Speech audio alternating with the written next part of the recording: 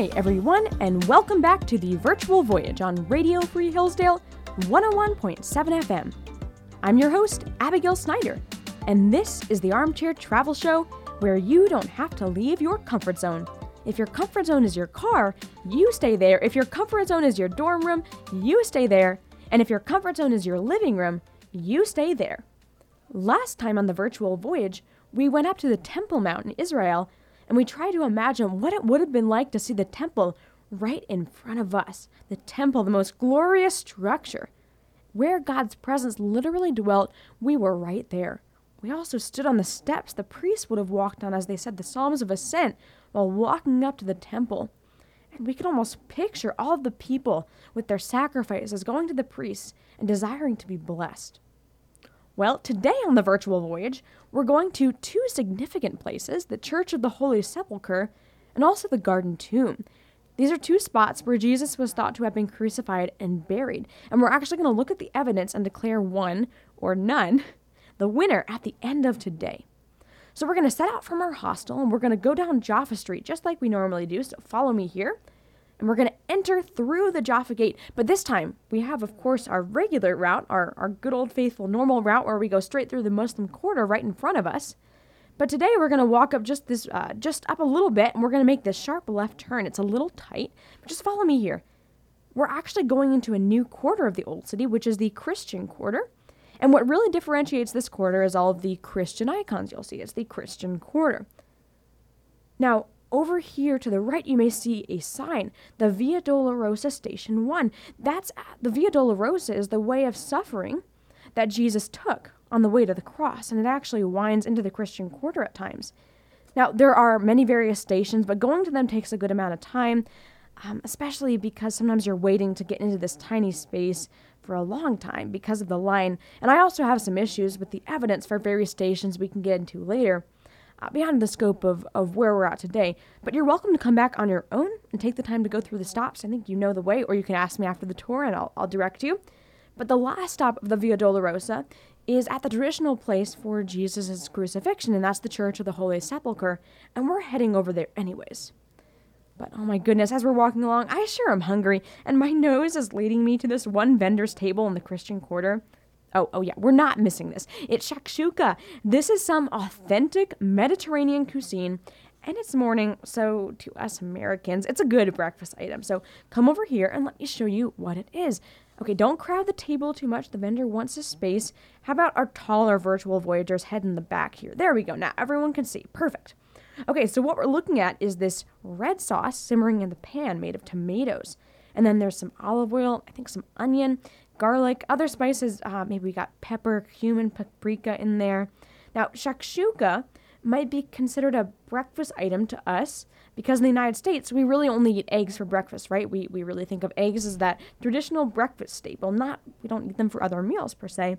But here in Israel and throughout the Middle East or the Mediterranean area, really, eggs are eaten for breakfast, lunch, and dinner, and shakshuka, an egg dish, is also eaten for all three meals. So you just have to trust me here that it's so good that even my American ideal of breakfast food went out the window. I mean, the first time I tried shakshuka, I was just so happy that, to be honest, I make this back home on a regular basis and eat it for breakfast, lunch, and dinner. So let's watch what happens over here. We see the simmering sauce, but now here comes the eggs I've promised. The vendor, he makes some little holes in the pan here so the eggs will fit in well, and then he cracks them right into the tomato sauce so that they poach. Okay, he's literally poaching the eggs in the sauce, and after I discovered this method for poaching eggs, I mean, I could not go back to poaching them in water. The flavor you get from it is just perfect. So the eggs are cracked into the sauce, the vendor places a lid over the pan, and we poach those eggs, and then it's time to just let them cook for a little bit. Alrighty, it looks like the shakshuka is ready for us, so time to dig in. The vendor, right here, he's very kind. He's giving us all individual plates and utensils, so shakshuka for all. What do you think? I mean, so good, right? I love this food. So with our shakshuka in hand, let's continue down the Christian quarter here on the Virtual Voyage on Radio Free Hillsdale 101.7 FM. We're going to make another left turn here through this little passageway and come out into this more open area. Right in front of you, yes, that's the Church of the Holy Sepulchre. You may have seen pictures of it, you may be familiar with it, but now you're standing right here in front of it.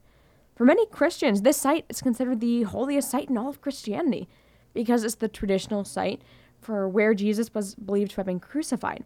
Also where he was believed to have been prepared for burial and then buried. So we'll actually evaluate all of those claims in a moment. But for now, we're standing outside of the church, and I want you to take a look at the top of the building. Do you notice something up there? Something that looks out of place? Yeah, you see that ladder? That's actually not in your imagination. There's a literal ladder, and it's not sitting up there from recent renovations. Okay, every time I've been here over the past several years, that has been there, and it sat there for a few hundred years before I came to. Are you getting curious? I mean, that ladder, it's probably the most famous ladder in all of Israel, in all honesty. It goes back to this whole idea of the church, the Holy Sepulchre, being a disputed site among Christians. There are 6 main Christian groups who all try to claim the right to this church, and so they end up having to divide it between the Roman Catholics, the Greek Orthodox, Armenian, I believe we have Syriac Orthodox in there, Coptic Christians, Ethiopians, yes, that's right. So with this holy site, and then a few others, there's something that is called status quo that was put in place. And this means that all of the Christian groups at these holy sites, they have ownership of certain parts of the site. And then they have responsibilities to carry out because of their ownership. Okay, so the ladder comes in because that ladder's been there since, I want to say, I think it's 1728, yeah. And then since 1757, it's been in that spot because of status quo. It cannot be moved because no property may be touched or moved by any of the Christian groups unless the other 5 have consented to it. And it's actually harder to get them all to agree in the proper manner, even with a simple thing like a ladder, than you might think. So that ladder stays right there in that spot. Supposedly, the ladder is some ladder of an 18th century stonemason, and when his job was finished at the church, he left his ladder. And now the window we see right there and the ladder, well, they're in the Armenian portion of the church, but status quo requires that everything stay at it as it is, so the Armenians can't just go and take it down. So now you know the story of status quo and the famous ladder outside the Church of the Holy Sepulchre. I guarantee that'll come up in trivia one day. Well, now it's time for us actually to go inside of the church. So we're going to go inside of a Christian holy site, of course, not a Jewish one.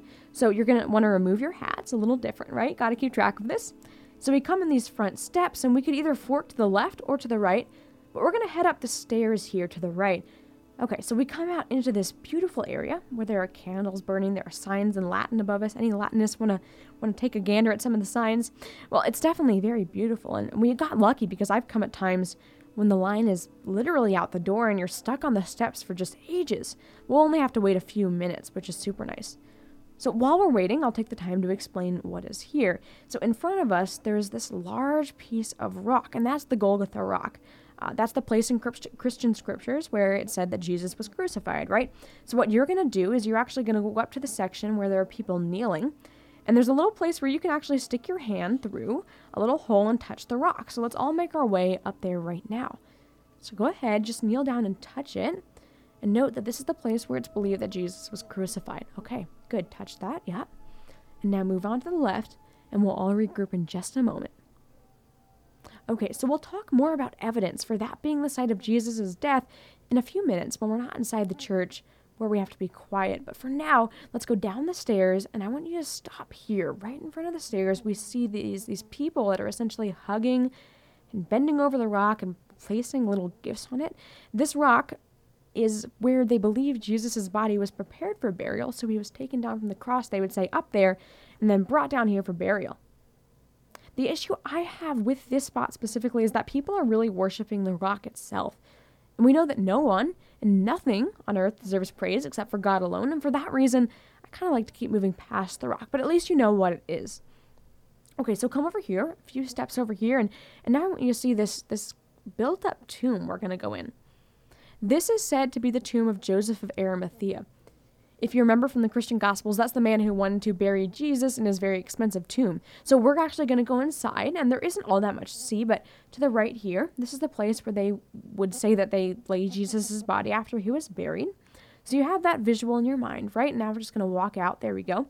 We'll discuss all of this later when we examine the evidence. For now, just keep that image in your mind of that little bench where Jesus might have laid. Well, here on the Virtual Voyage on Radio Free Hillsdale 101.7 FM, let's exit the Church of the Holy Sepulchre and then leave the Christian Quarter. We're in a good place to get to our next stop, which is the Garden Tomb. garden tomb is a beautiful place. We're just going to cross this one very big street here. Okay, so let's watch for the signal when we can cross. Okay, perfect. Okay, great. And let's hustle on over to the other side.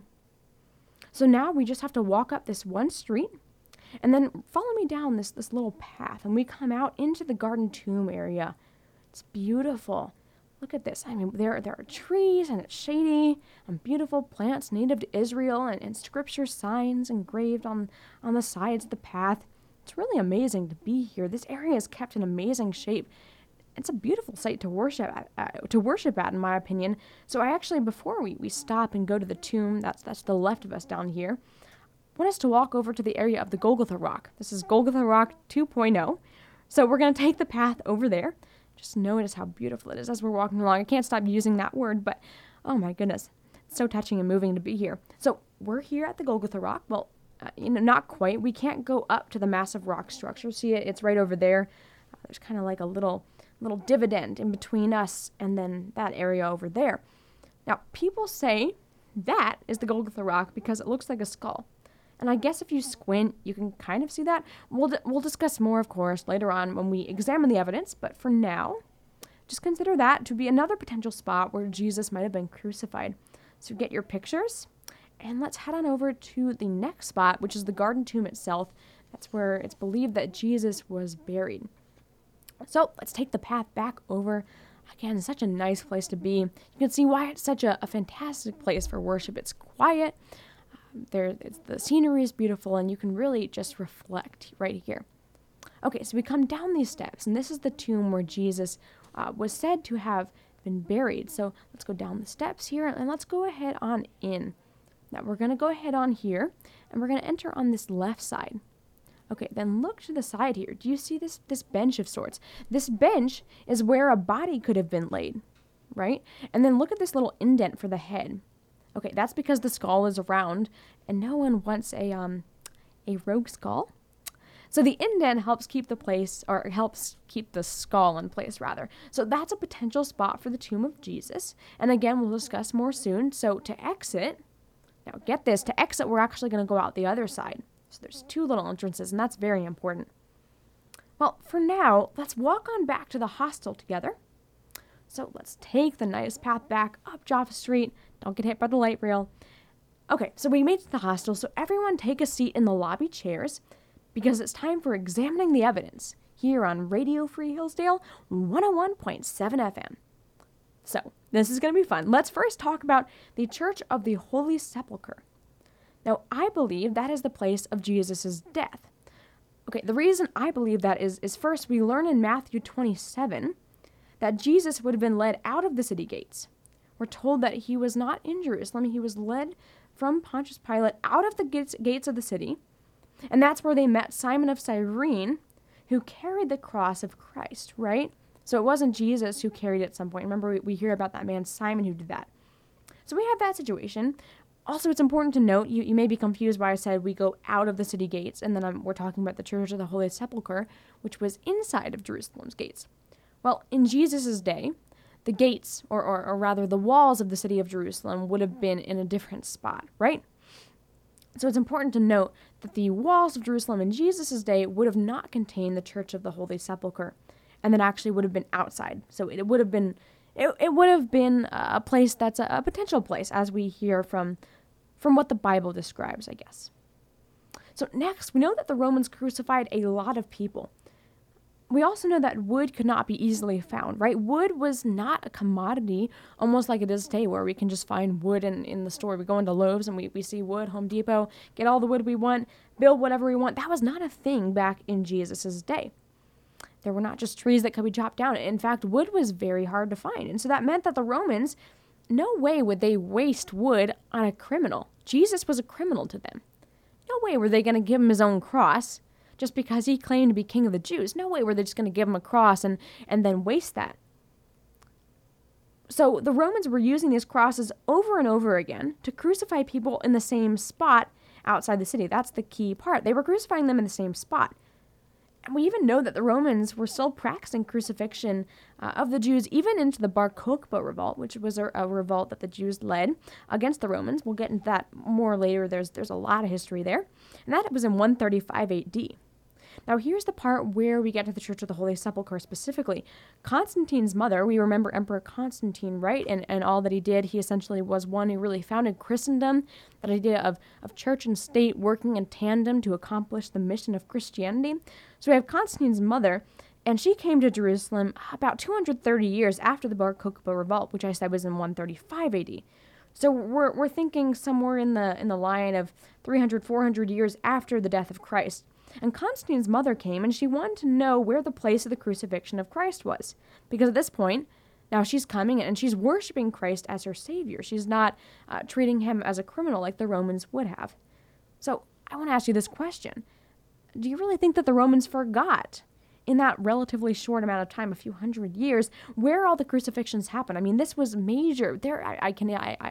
A ton of people are being crucified in this same spot. And so no way did they forget, and they weren't going to point Constantine's mother. They weren't going to lie to her and point her to the wrong spot. I mean, this is Constantine's mother, after all, and they pointed her specifically to the spot where the Church of the Holy Sepulchre is now.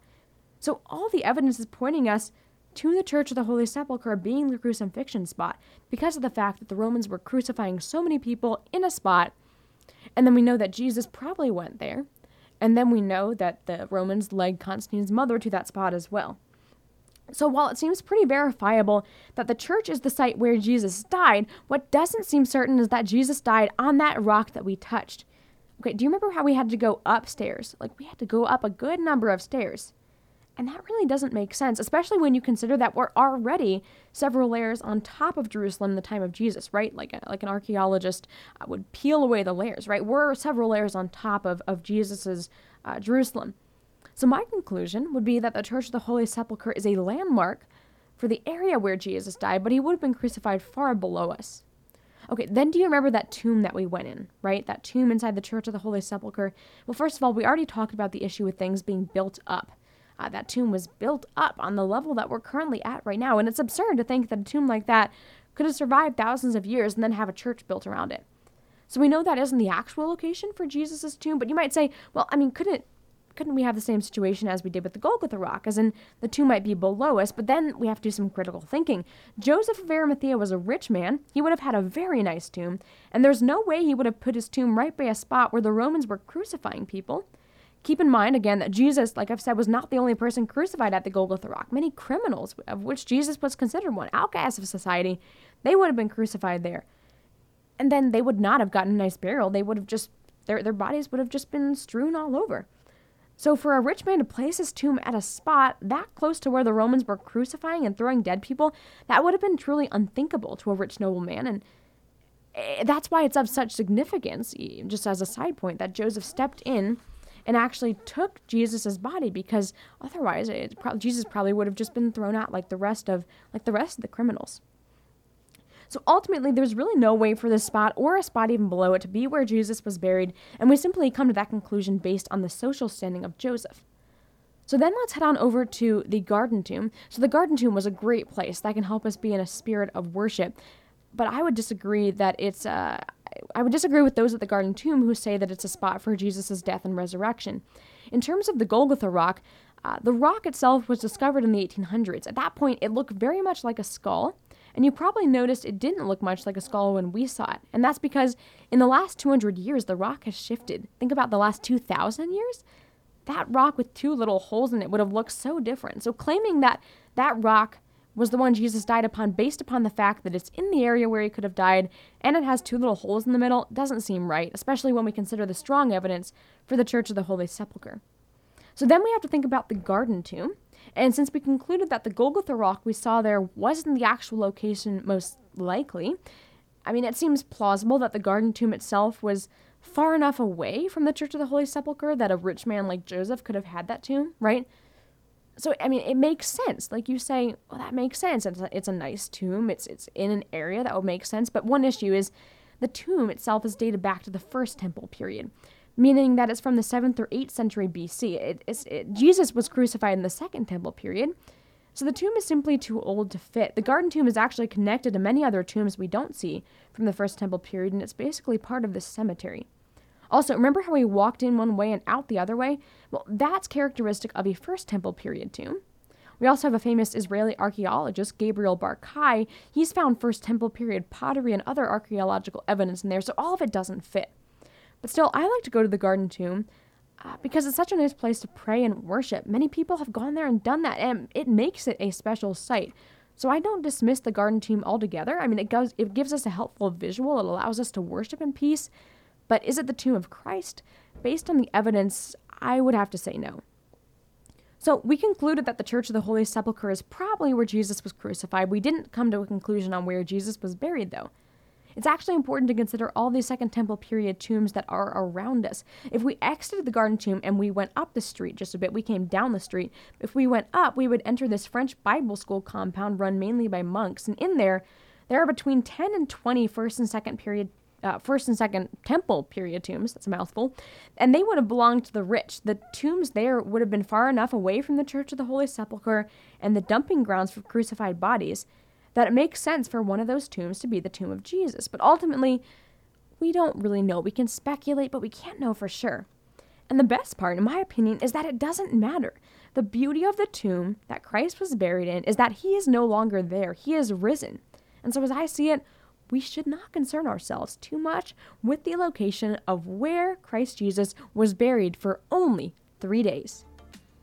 Thanks for listening to this week's episode of the Virtual Voyage, the Armchair Travel Show, with me, Abigail, on Radio Free Hillsdale 101.7 FM. I hope you'll tune back in next time as we continue our adventures in Jerusalem, the city of God. See you next time on the Virtual Voyage.